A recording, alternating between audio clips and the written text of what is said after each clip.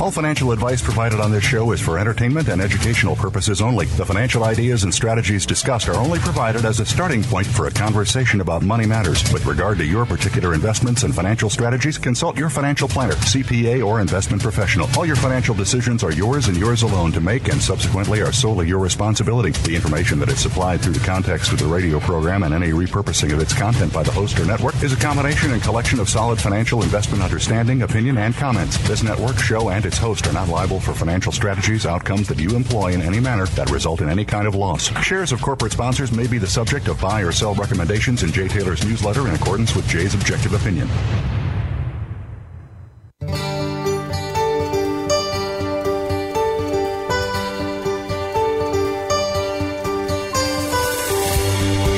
Welcome to Turning Hard Times into Good Times with your host, Jay Taylor. This hour will help investors fix issues and achieve personal gain. Now, here's your host, Jay Taylor.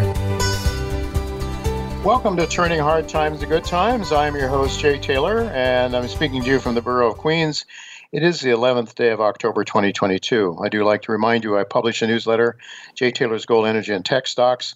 You can go sign up for that by going to miningstocks.com, and Michael Oliver, who is with us today, publishes an excellent newsletter, one that has really saved my life in a number of ways, in the gold markets anyway. I'm really a big fan of Michael, which is why he's here every other week on a regular basis with us.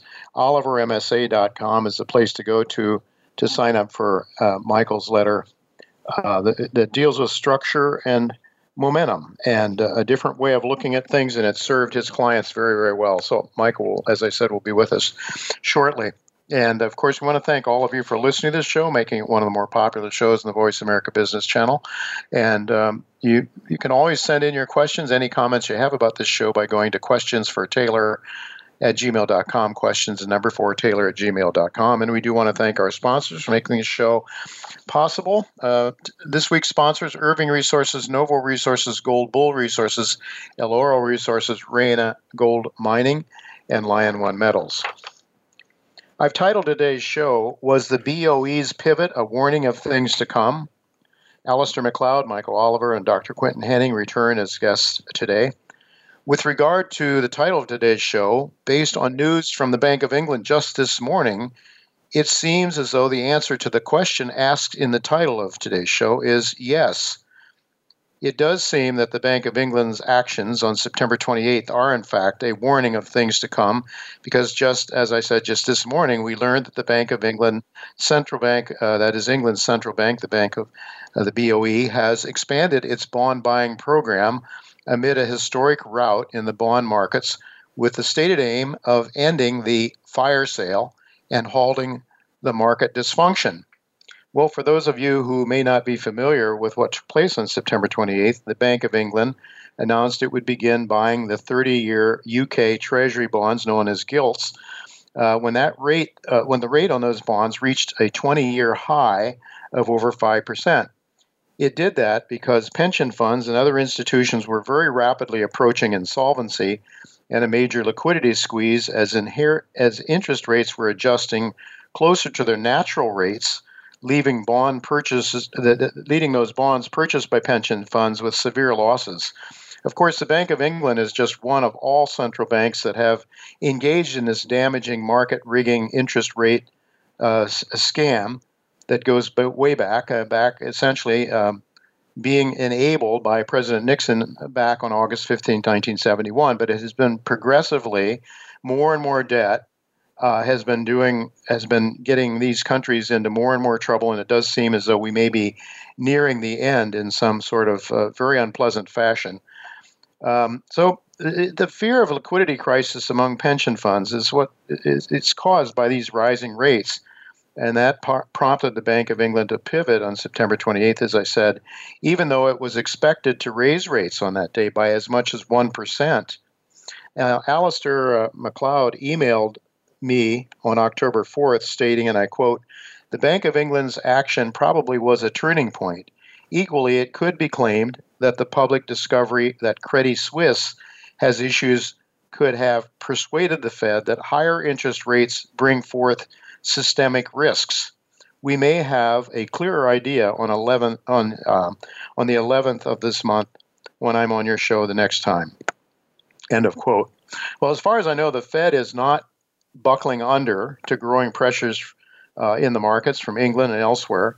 Of course, all these markets are intertwined, and so face masks and isolating in place won't deter the virus any more than it did COVID. It won't deter this financial virus any more than it did the COVID virus. We will seek Alistair's take on prospects for the global market, especially it's interesting to have him on again just this day when the Bank of England has added to their QE program that was initiated on the 28th of September. Right after our first commercial break, we'll be talking to Dr. Quinton Henning. He'll join me to give us an update on one of the most exciting gold exploration stories that I cover in my newsletter, that being the story of a major high-grade alkaline gold deposit in Fiji that Lion One is moving towards production on. Last week, the company reported some more very high-grade intercepts that we will ask Quinton to comment on when he joins me after the first commercial break that will take place in just a few minutes from now. But until we get there, I'm happy to tell you that Michael Oliver is with me once again. Thanks again, Michael, for coming on our show. I'm glad to be here. 2 weeks ago on this show, you explained why you couldn't join a loud and growing chorus of price-oriented technical analysts who were suggesting gold was in a very strong bear market. And I want to thank you personally, again, because you've kept me from getting whiplashed in and out of these gold markets over the years. Since you've been on this show, since I first learned of your work, it's been very helpful to me, and I'm sure to countless other subscribers. So I want to thank you very much. But I'm wondering, now that gold has rallied a bit, since you saved a lot of us from selling a couple of weeks ago. What is your take on the gold markets right now? Well, it's at the end of last month, we recalculated a lot of numbers because a lot of our key moving averages shifted, and therefore the point at which certain momentum trend structures would break, either upside or to the downside, also shifted because those averages shifted. Okay, so we recalibrated a lot of things, and especially in the case of the dollar and gold, we specified very precise numbers that if you trade down in the dollar to a given level, that we thought it was over. The dollar, in fact, peaked. Well, instead, what did we have? We had a sell-off in the dollar early that stopped exactly 0.1% in front of our number and then rebounded. Okay, so what did that tell us? Does it say, well, it's holding support? No, it's holding a level on momentum that it's used 5 times now in the last 4 months. Not on price, can't see it on price, but on a momentum chart, it's a flat floor. It's used it now 5 times. When we see that kind of behavior, we know that our numbers are good, meaning you better not go back there again. Now, that number's below you, so we know where it is, and if you go there, it's just below the low of last week. Again, by 0.1%, it's over. Dollar rally, I think, is over at that point, in which case you get downside. What would cause that? Well, there seems to be this ongoing sense that, dollar's going to go up to 120. I'm talking dollar index now. And euro's no good, yen's no good. They're all no good, okay? It's all a relativistic measure. But the problem is, what you've just mentioned is we now have a bond market problem, not just with rising rates everywhere and dropping prices, and therefore pension funds are in jeopardy and so forth. But in the UK, it's become a situation so that they had to intervene, they had to alter policy. Now, we can't sit over here and say, well, we're in good shape, we don't need them. That's not true. Yeah. Okay. Remember the 1998 collapse in the certain major hedge fund, and the stock market broke hard because of the collapse in the Thai baht, and also the Russian ruble had a problem. The Thai baht, okay, we're talking British pound now, okay, we're talking a major crisis problem, and when they get at this level where the Central Bank of England has to literally reverse course overnight and go from raising rates to the opposite, that tells you how close we are to chaos theory. In other words, rather than an incremental trend, as we've had for some months now, it could go dramatically rapid. to where all of a sudden it's like 52-card pickup in a lot of markets, not just in their markets. Mm-hmm. Then at the same time, at the close of last month, gold was at 1660 area. We put out a number on gold that we wanted to see a daily close above. So what did gold do? It ran up to our number, traded above it, and closed the peak day of this month $1 below our number, and since pulled back. So 0.1% difference on the dollar index and $1 short of our number on gold. Those numbers are now highly validated because of the response we've just had to those numbers, meaning they didn't break out. You better not go back there again because the market, in effect, has marked the spot. Mm-hmm. Do I think those numbers will be triggered? Highly likely, because of the nature of the events that you discussed before I came on. Right. We now have a non-incremental trend crisis, and it's highly likely to snap the necks of central bankers around the world. I don't care what they want to talk about, inflation and so forth. Their ultimate goal is to defend the state, defend the debt of the government, and if all of a sudden that becomes in jeopardy, we're no longer talking mortgage-backed securities, we're talking government bonds. Mm-hmm. Okay? So no matter what comforting things Ben Bernanke said the other day about, this isn't comparable to 2008, well, got to remember back then, Bernanke said there's no real estate crisis. Right. Yep. That's what he said. He says, no, there's no problem with a government bond thing. It's not a big deal. So take him at his word. Fade him. So I think we are literally at a point in market time where many of the markets that we're all interested in could move rapidly because of these dynamics of these events that were not on the plate of the Fed when they started raising rates. They had no concept that the sort of things could happen that are happening. And so I think its 52-card pickup could be right around the corner. Yeah, it wasn't in their Keynesian playbooks. The Austrian economists have been predicting this day for years and years. They've been a little premature, but it looks like it's about to happen, unfortunately. Well, what about silver, Michael? With a couple of minutes left, you were thinking, it's still the screaming child, but it's recent action. We measure it week to week and also month to month versus gold. And I don't mean just the spread chart where you plot the price of silver versus gold, but we measure the momentum of that. And as far as we're concerned, the close last month was a breakout, indicating there's a shift in the relative performance of silver to gold to the positive, meaning silver should outperform gold going forward. That doesn't mean every day is going to reflect that, no, period. But the big picture says that relative shift, which is disfavored silver since early 2021, it's been underperforming gold, has now shifted back to positive. And what's good news about that is there's a high correlation between the relative performance of silver versus gold and the net trend of silver versus gold. Silver and gold, excuse me. So if silver shifts to an outperform status, if you go back and look, you'll also see that around that time, gold and silver will turn up in price. With silver at the lead. And similarly, if it goes the other way, for instance, in early 2021, the silver-gold ratio turned down by our metrics. It didn't collapse. It just eroded for a year and a half.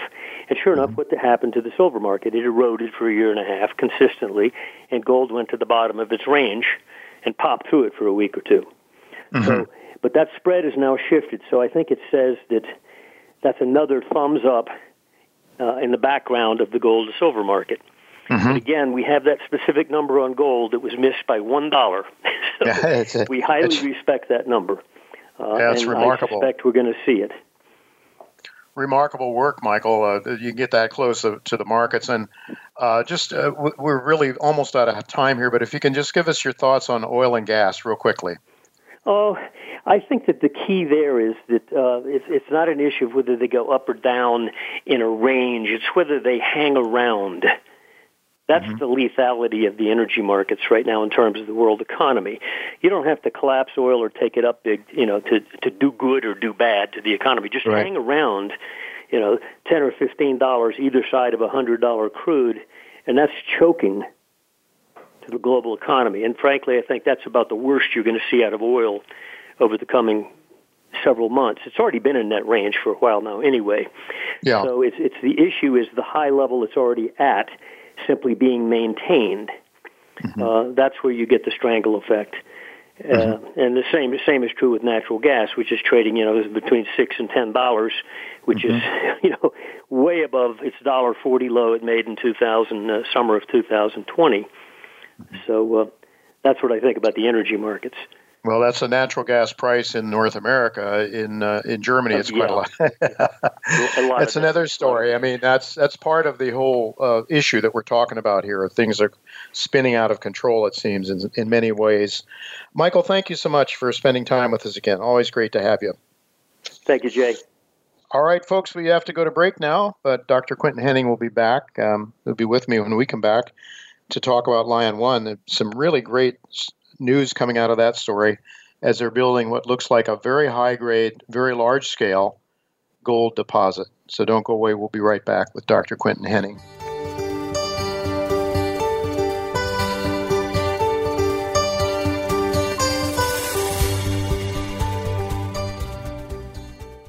Lion One Metals is focused on high-grade gold in Fiji, led by legendary Canadian financier Walter Barakoff. Lion One is permitted for production and drilling for discoveries in one of the most exciting high-grade gold projects in the prolific South Pacific Ring of Fire. Lion One trades on the TSX Venture Exchange under the symbol LIO and on the OTCQX under the symbol LOMLF. Go to our website at liononemetals.com for more information about Lion One Metals and high-grade gold in Fiji.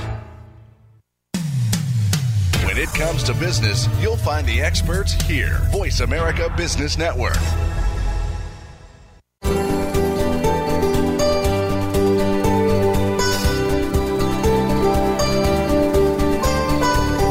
You're listening to Turning Hard Times into Good Times with your host, Jay Taylor. If you have a question or comment about today's show, Jay would love to hear from you at 1-866-472-5790. That's 1-866-472-5790. You can also send an email to questionsfortaylor@gmail.com. That's questions, the number 4, Taylor@gmail.com. Now, back to our program. Welcome back to Turning Hard Times to Good Times. I'm your host, Jay Taylor, and I'm really happy to tell you that Quentin Henning is back with me today to give us an update on another favorite company of mine, namely Lion One Metals. It's a favorite both in my newsletter as well as in my retirement account. And oh, by the way, each week I show you my subscribers, I show them exactly the percentage commitment to each of the companies that I own in my portfolio. And Lion One is one of the top 5 out of 27 stocks that I showed my subscribers last week. So it is truly one of my favorites. It is a sponsor to this show by invitation, and really glad to have Quentin with us again.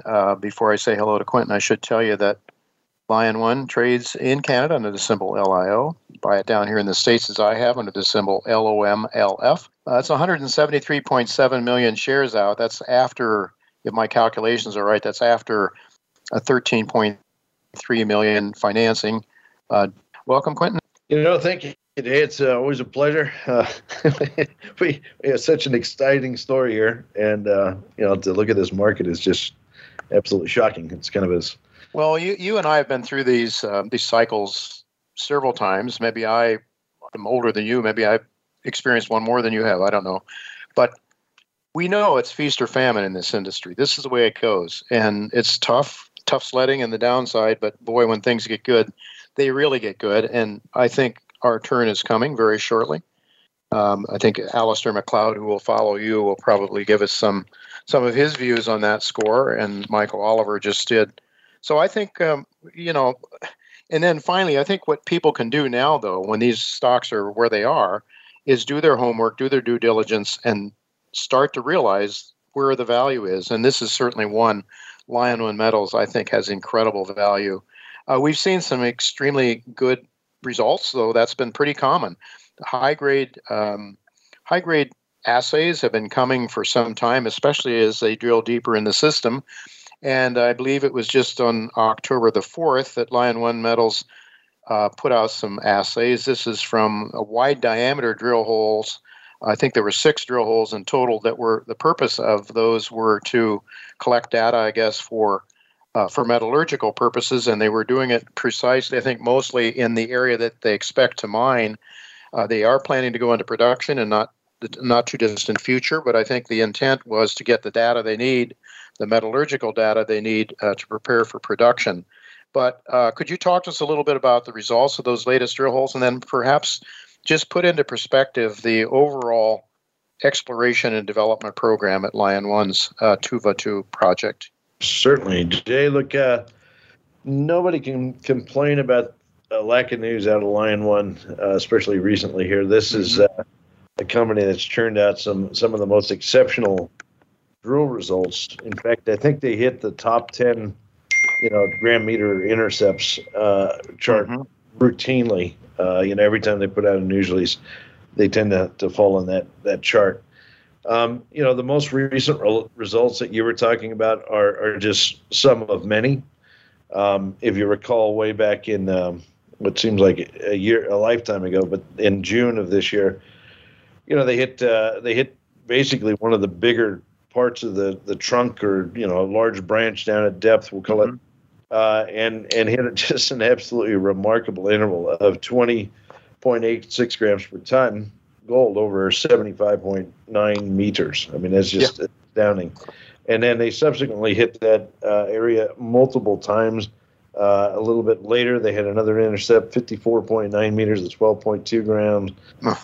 And then, if I scroll way up to even recent time here, they had a beautiful intercept here. Let's see, we had 19.6 meters of 21.2 grams per ton. We had 16.2 meters that included 16.2 meters of 25.3 grams per ton. I mean, it's just astounding what's happening at depth in that system. But these most recent results that you referred to are actually metallurgical holes that were drilled in the upper part of the system.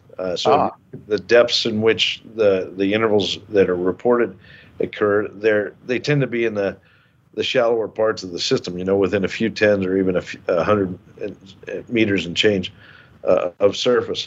Now, they drilled these, as you said, in preparation for doing work to build the mill that goes along with this, we'll call it a pilot scale mine. The intercepts that they had were from large diameter core, which is really important when you drill in a high grade system like this. And, people ask me all the time, it's nuggety. Okay, it is nuggety. Meaning the gold occurs in these little fractures and within a lode. So a lode, if you were to stand underground and look at the face, what you would see is just a labyrinth of little tiny fractures over a width of, say, 1.5 meters or 2. And each one of those little fractures is where the gold occurs. All right, so there'll be little tiny gold grains. So it's not nuggety in the sense of a lot of coarse gold, but what it is, it's nuggety in the sense the gold grade is erratically distributed through the little fractures. Okay, so if you can imagine your core bit going through, and let's say you did, typical drilling, say 1 5/8 inch or 2 5/8 inch hole, something like this, you get material, but you're not going to get as much as you would with a large diameter hole like they did for the met work here. So these met holes are 3 5/8 inch diameter, and that makes a huge difference in the amount of volume that they're collecting. Like the weight of 1 meter or 3 5/8 inch core is substantially higher. I think it's the difference between, say, around 3 point something kilos for the 2 5/8 up to say 8 or 9 kilos for the 3 5/8. So it makes a huge difference. It's a lot of material, and what that means is as they get a bigger amount of material, larger amount of material, your nugget effect diminishes, and you also start to see a pretty consistent returns in numbers. And that's what they're seeing here. So the results from these met holes are absolutely astounding. And I think that they speak volumes about the absolutely very extremely high quality nature of the gold system. So we have 14.96 grams over 24 meters. We got 65.1 grams over 3.2 meters. Just one after another. I could read through a whole long list of these things. And these are all at shallow depth. So these are up in what we call I call the smaller branches of the tree. They're actually proving to be very consistent, they're delivering more consistent results, and more predictable results as they drill this thing on finer and finer detail. That's very, very strong plus. Why are they doing this work? Well, we know there's a high-grade system at depth, and that's certainly a big prize for the company, but they do want to go mining. So to answer your question about where are they taking this project, they are moving forward to a small-scale mine at Tuvalu. I think it's a good move. This market's a bit of a challenge. Like if results like that came out and the market were in a resounding bull for gold, I think you would see more of a left-hand side Lassonde curve response to to the results that we're seeing. But as it is, we are in a kind of a bear market here, hopefully temporary, in the gold space, and we're seeing more emphasis on the development side. So we're seeing more of a right-hand side. But nonetheless, if they get this into production, you could see a huge amount of value added as they build this thing into a mine. All right, so they need to do some network to refine their mill design. That's great. They've got that core available for that work now. They're doing a lot of infill drilling in preparation, but they're also actually starting to do some drives underground. They're actually mining and drilling and blasting and advancing some phases. Part of that's to get more drill access underground. Part of it is to simply see what's going on. And they actually have had, they've got some really exciting developments as they push through some of these loads. They're getting a firsthand look at some of these things at depth now. So expect news out of that front here soon as well. Mm-hmm. Are they going to be doing some economic studies and making them public before they start test mining? I truly don't know what the plan is, what the company's plan is in that regard. I would expect they will release things routinely through news releases, but there's no requirement at this point for the company to do publish economic studies prior to building this trial scale mine. That's the whole basis for a trial scale mine, really. Right. I don't think that's the main objective. But that said, as they drill more and more, I think that they will be in a position at some point within the next few months, maybe a year or so, to announce an upgraded resource. And I think, especially with the very large structures, very large loads that they're hitting deeper in the system as they get down into the thicker branches and hopefully trunk, I think you'll see that really move the needle. That should add a lot to the resource potential. Yeah, I don't remember exactly what their resource was. It was less.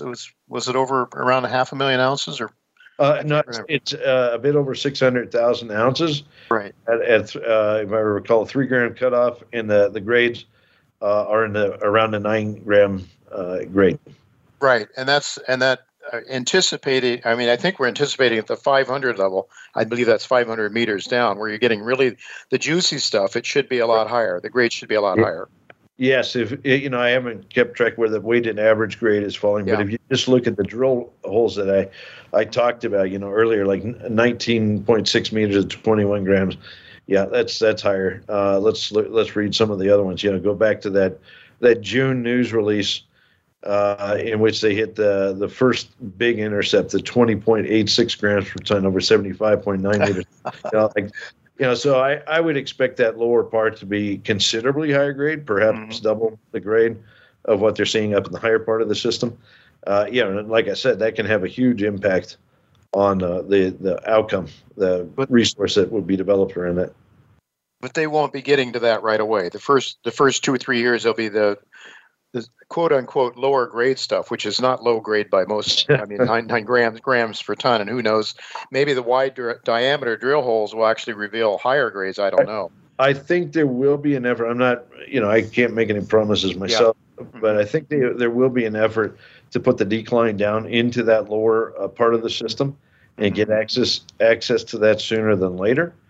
It would make sense from an economic view because like I just read, the grades are on the order of twice as high as they are in the loads above. It's not to say the loads above are bad; they're high grade.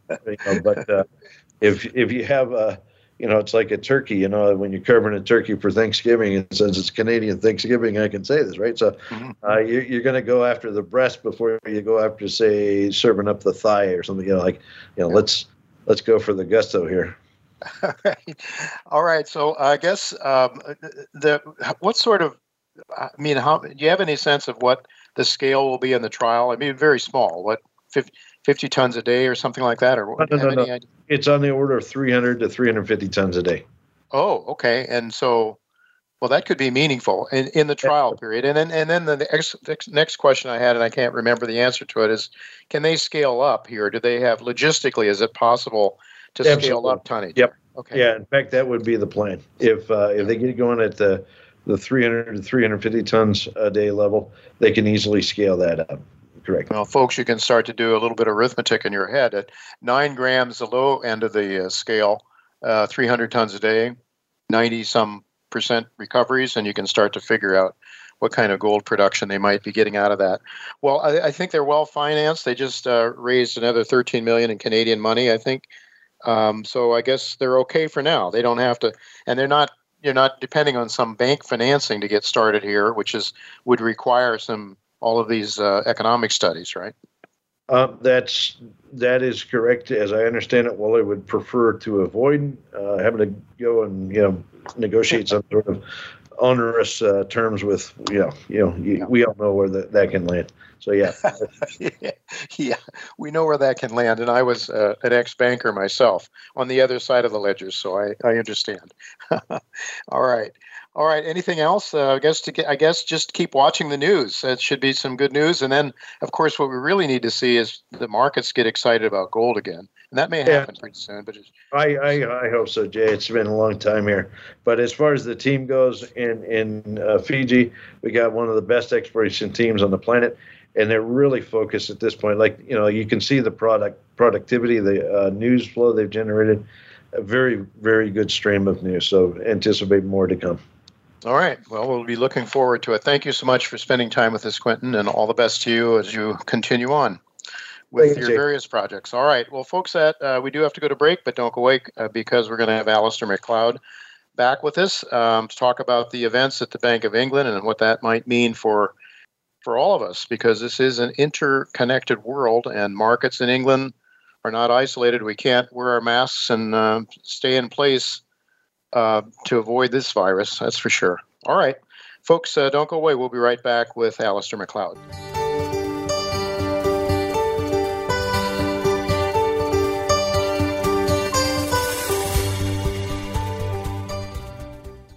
Timberline Resources is a mineral exploration and resource development company focused on gold discovery in the world-class mining jurisdiction of Nevada. The company's flagship Eureka project hosts a significant gold resource and drill-indicated upside potential at nearby higher-grade targets. Timberline Resources trades in Canada under the symbol TBR and on the OTCQB in the U.S. under the symbol TLRS. To learn more about this district-scale asset with exciting discovery potential, please visit www.timberlineresources.co.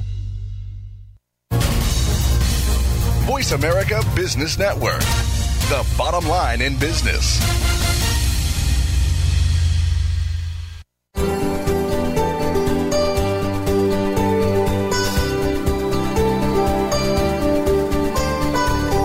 You're listening to Turning Hard Times into Good Times with your host, Jay Taylor. If you have a question or comment about today's show, Jay would love to hear from you at 1-866-472-5790. That's 1-866-472-5790. You can also send an email to questionsfortaylor@gmail.com.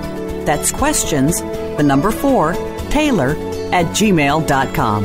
Now, back to our program.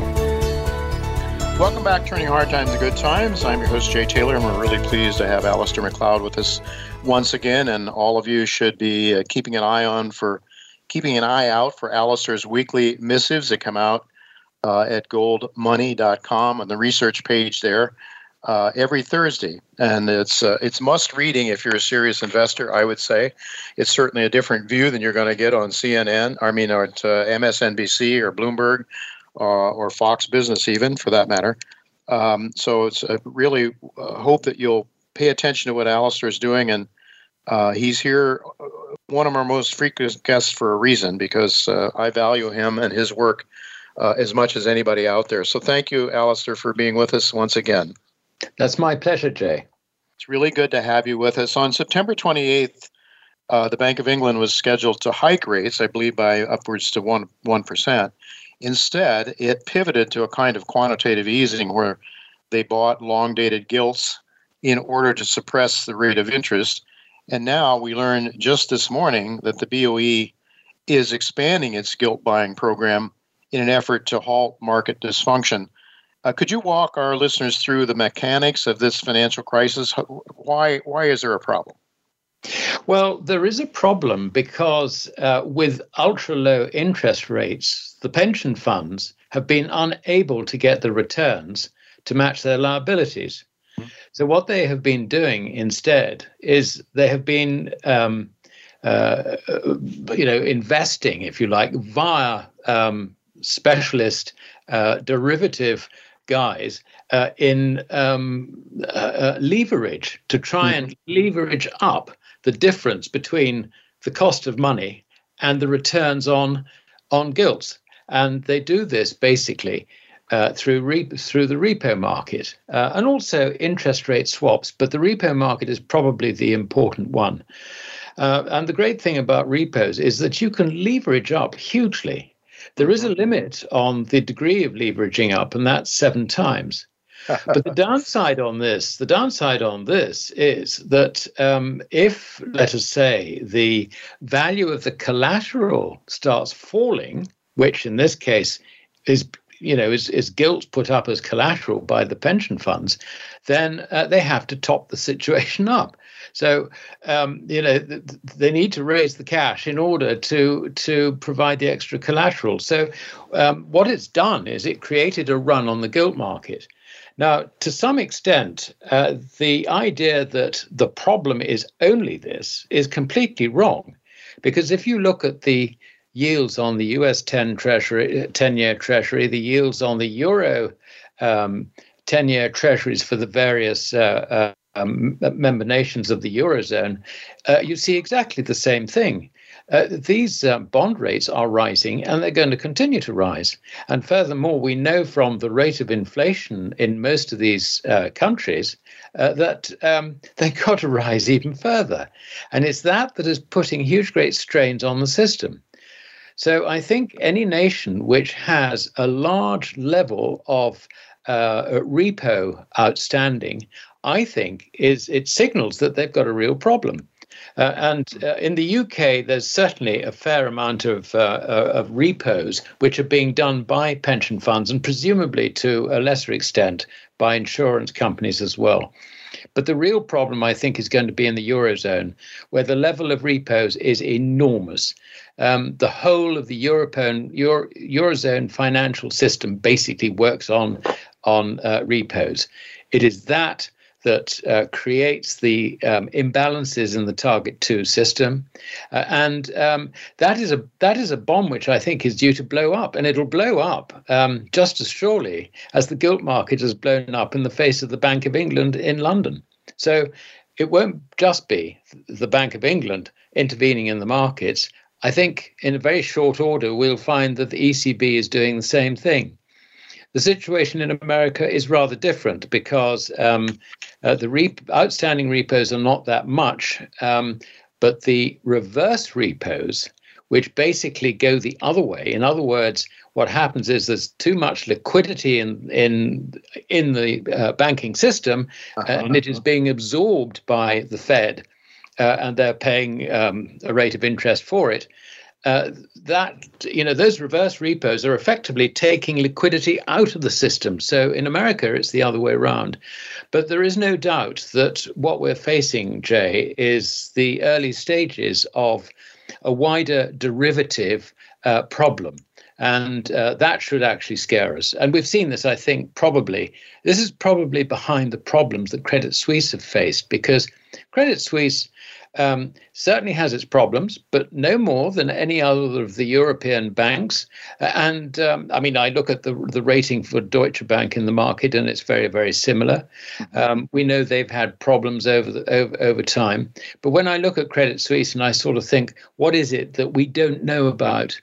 And the more I look at it, I think it has probably got something to do with derivatives going wrong for them. And that the derivative market, I mean, we're talking about 600 trillion worth equivalent. Yeah, that is the total outstanding OTC market, according to the Bank of International Settlements, as of last year. We don't have more recent figures, but that is the amount that the derivatives, the over-the-counter derivatives, actually stand at.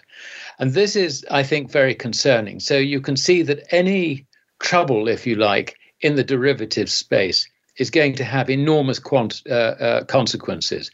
And the problem with derivatives is that ordinary people like us who don't deal in these over-the-counter derivatives, unless you actually do have a bit of an understanding what they're about, this is the tip of a mountain which you don't even know exists. I mean, it is an extraordinary situation.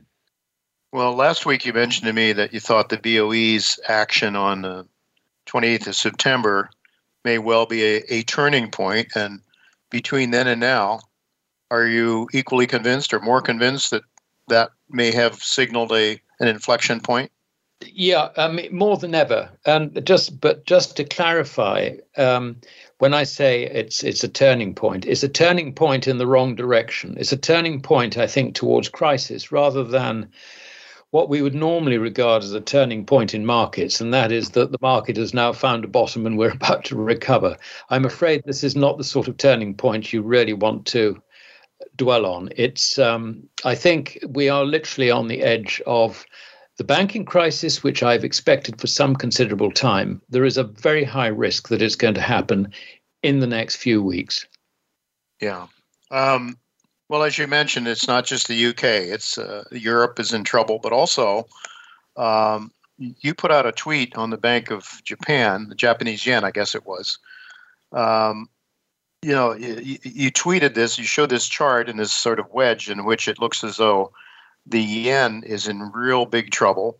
Clearly, it seems to me that the Bank of Japan has done what you talk frequently about in the 1720 France with the Mississippi bubble and how they tried to defend those securities. It looks to me as if the Bank of Japan is they're suppressing interest rates. Their interest rates are, I think, something like 0.255, which is already way over. It's over their line in the sand, as you point out.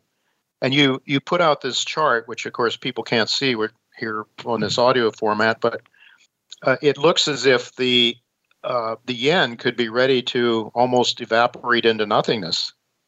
Well, certainly, I think when it breaks this 145 level convincingly, it's currently standing at about 145.6 or something. Then I think 150 is in target, and I don't see why it should stop there. The Bank of Japan has the same problem as the other central banks. It has been accumulating bonds and, in its case, other investments as well, even equities through ETFs. It's been a very, very big buyer of all financial securities. Wow. And the problem is that with rising interest rates, the value of these investments, if you like to call it that, starts going down. So the result is that there is a huge deficit on the Bank of Japan's balance sheet. And it wipes out its equity capital many, many times over.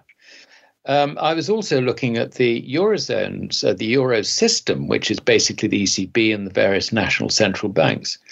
They're all underwater. They are all net liabilities on their balance sheet. Now, this sort of thing, I suppose, might not matter hugely in the normal course of events. But remember that these central banks are charged with underwriting the whole financial system. and ensuring that commercial banks do not go under. So we have the potential mess of central banks which need to recapitalize themselves, which in most cases is quite easy to do. But what an embarrassing time to do it when you have got such strongly contracting bank credit. At the moment, it's hitting financial markets rather than, if you like, the non-financial sector. But though actors in the non-financial sector are finding that when they go to the banks say no. I mean, it's as simple as that. So this is a situation where we've got the central banks are bust, and they are the people who are going to save the commercial banking network. This is not looking good. Well, you've pointed out some time ago, and even the Fed here, they bought all these securities, and interest rates are rising, so the value of those securities are declining dramatically, and that most of them are, technically insolvent. I think most of the central banks. Yeah, absolutely. And as to the point about the Fed it published a sort of a quarterly review, if you like, of the situation, and I think from memory, it was showing that the valuation loss on its balance sheet from bonds, treasury notes, and all the rest of it is in the region of $800 billion. And since then, I would draw your attention to the subsequent increase in bond yields, which I would have thought would take that loss to over $1 trillion. So this is a situation which is not good, but what I would say is that the dangers that America faces, the American banking system faces, are not so much from, if you like, the domestic economy, the domestic markets, though there are dangers there, because your banks are better capitalized than certainly the Japanese, certainly the Eurozone, and certainly most of the British banks. They're far better capitalized. And on that basis, I think that they can weather things a lot better. But the problem is that if you have, let's say, the Eurozone falling over, then you've got all the counterparty risks and all the rest of it. So I think that confidence would help undermine the situation, as well as the reality, if you like, of the transmission of problems through the global systemically important banking system. So this is. I think we really are on the edge of a banking precipice. I mean, that's the only conclusion I can come to. Mind you, I do tend to be too early in these prognostications. Mm-hmm. So don't hold me to account if it doesn't happen for a month or two. But I would like to just point out that the dangers underneath the hood are very, very considerable. Well, let's suppose that the yen continues in its direction and it busts through those key levels that you're looking at.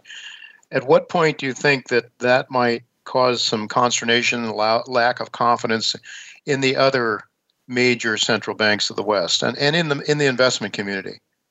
Yes, I don't think that in that sense the yen is a problem. I can see that. I mean, basically, the Bank of Japan has got exactly the same problems as other central banks.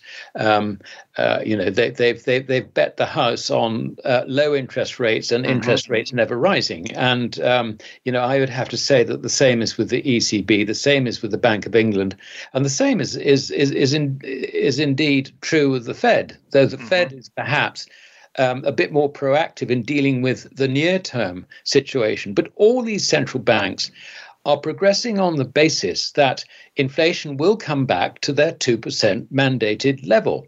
I mean, that's a load of rubbish, but that is actually what they're saying. That, I think, is what they're now hoping. So this is quite a serious situation. The Bank of Japan, it is at least blessed with a domestic market where people don't actually rush out and pay higher prices for things. They tend to hold on to their money. And this is why the indicated rate of inflation in Japan is running at about 3%, while it's about 10% elsewhere. So this is an important point to understand. The confidence that the domestic users of the currency have in the currency is far greater than domestic users of currencies in other jurisdictions. That is the difference with Japan. What's happening with Japan is that the currency is being undermined by the situation as international operators look at it and see that, this is something, the yen is going down, we don't want to have a part of it. This is yet to be recognized in the domestic market. All right. Really, so many more questions I wanted to get to, but you've talked on this show about the competing currency, the non-fiat currency that Russia and China seem to be moving towards, a commodity-based currency, and I would guess that they're very much aware of the problems that are going on among the NATO-based countries, and they must be licking their chops right now, thinking in terms of, well, maybe we can't beat them in a kinetic war, but we can beat them financially. And I'm just wondering, you've made the point that you believe what they're proposing, this sort of commodity currency-based trading currency, would morph into a gold-backed currency. Now, when I talk to people, not financial people necessarily, they think that's rubbish. They can't envision ever again seeing a gold-backed currency. Can you explain just in 2 minutes well, how it would normally morph into a gold-backed currency? Right. Well, the first thing that you have to tell the naysayers is that money is only one thing, that's gold. That is the legal position. Whatever you may wish, gold is the only form of money that exists. All the rest is credit. Now, when you understand that, you begin to understand the importance of the relationship between credit and gold. You need to have gold in order to secure the purchasing power of a fiat currency. I mean, it's as simple as that. It's a discipline on the central banks, which the central banks don't want and governments don't want. They want to be able to pluck the magic money tree as much as possible. So the point about what the Russians are doing is they are now, I think, seeing the financial system in the West beginning to, if not collapse, certainly have extreme difficulties. And under those circumstances, I think it's not just a question of if you like, war tactics. It's a question of insulating the ruble, insulating the Chinese yuan from the problems of the West. And their gold reserves stand there, if you like, to help them do that. And I think that's the important point. Yeah, they've built up tremendous gold reserves, China and Russia. And I know we're not quite sure how many millions of ounces we have, but that's another story for another day. We're out of time, unfortunately. Alistair, thank you so much for sharing your insights once again with us. It's always greatly appreciated. My pleasure, Jay. All right, folks. Well, that is it for this week. Next week, Daniel McAdams, who was with Congressman Ron Paul as his foreign affairs advisor. He still works with Dr. Paul, actually, and he'll be our main guest next week, and I expect to have another surprise guest or two. Until then, goodbye and God's blessings to you.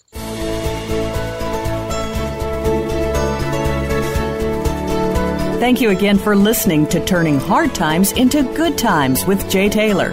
Please join us again next Tuesday at noon Pacific Time, 3 p.m. Eastern Time on the Voice America Business Channel.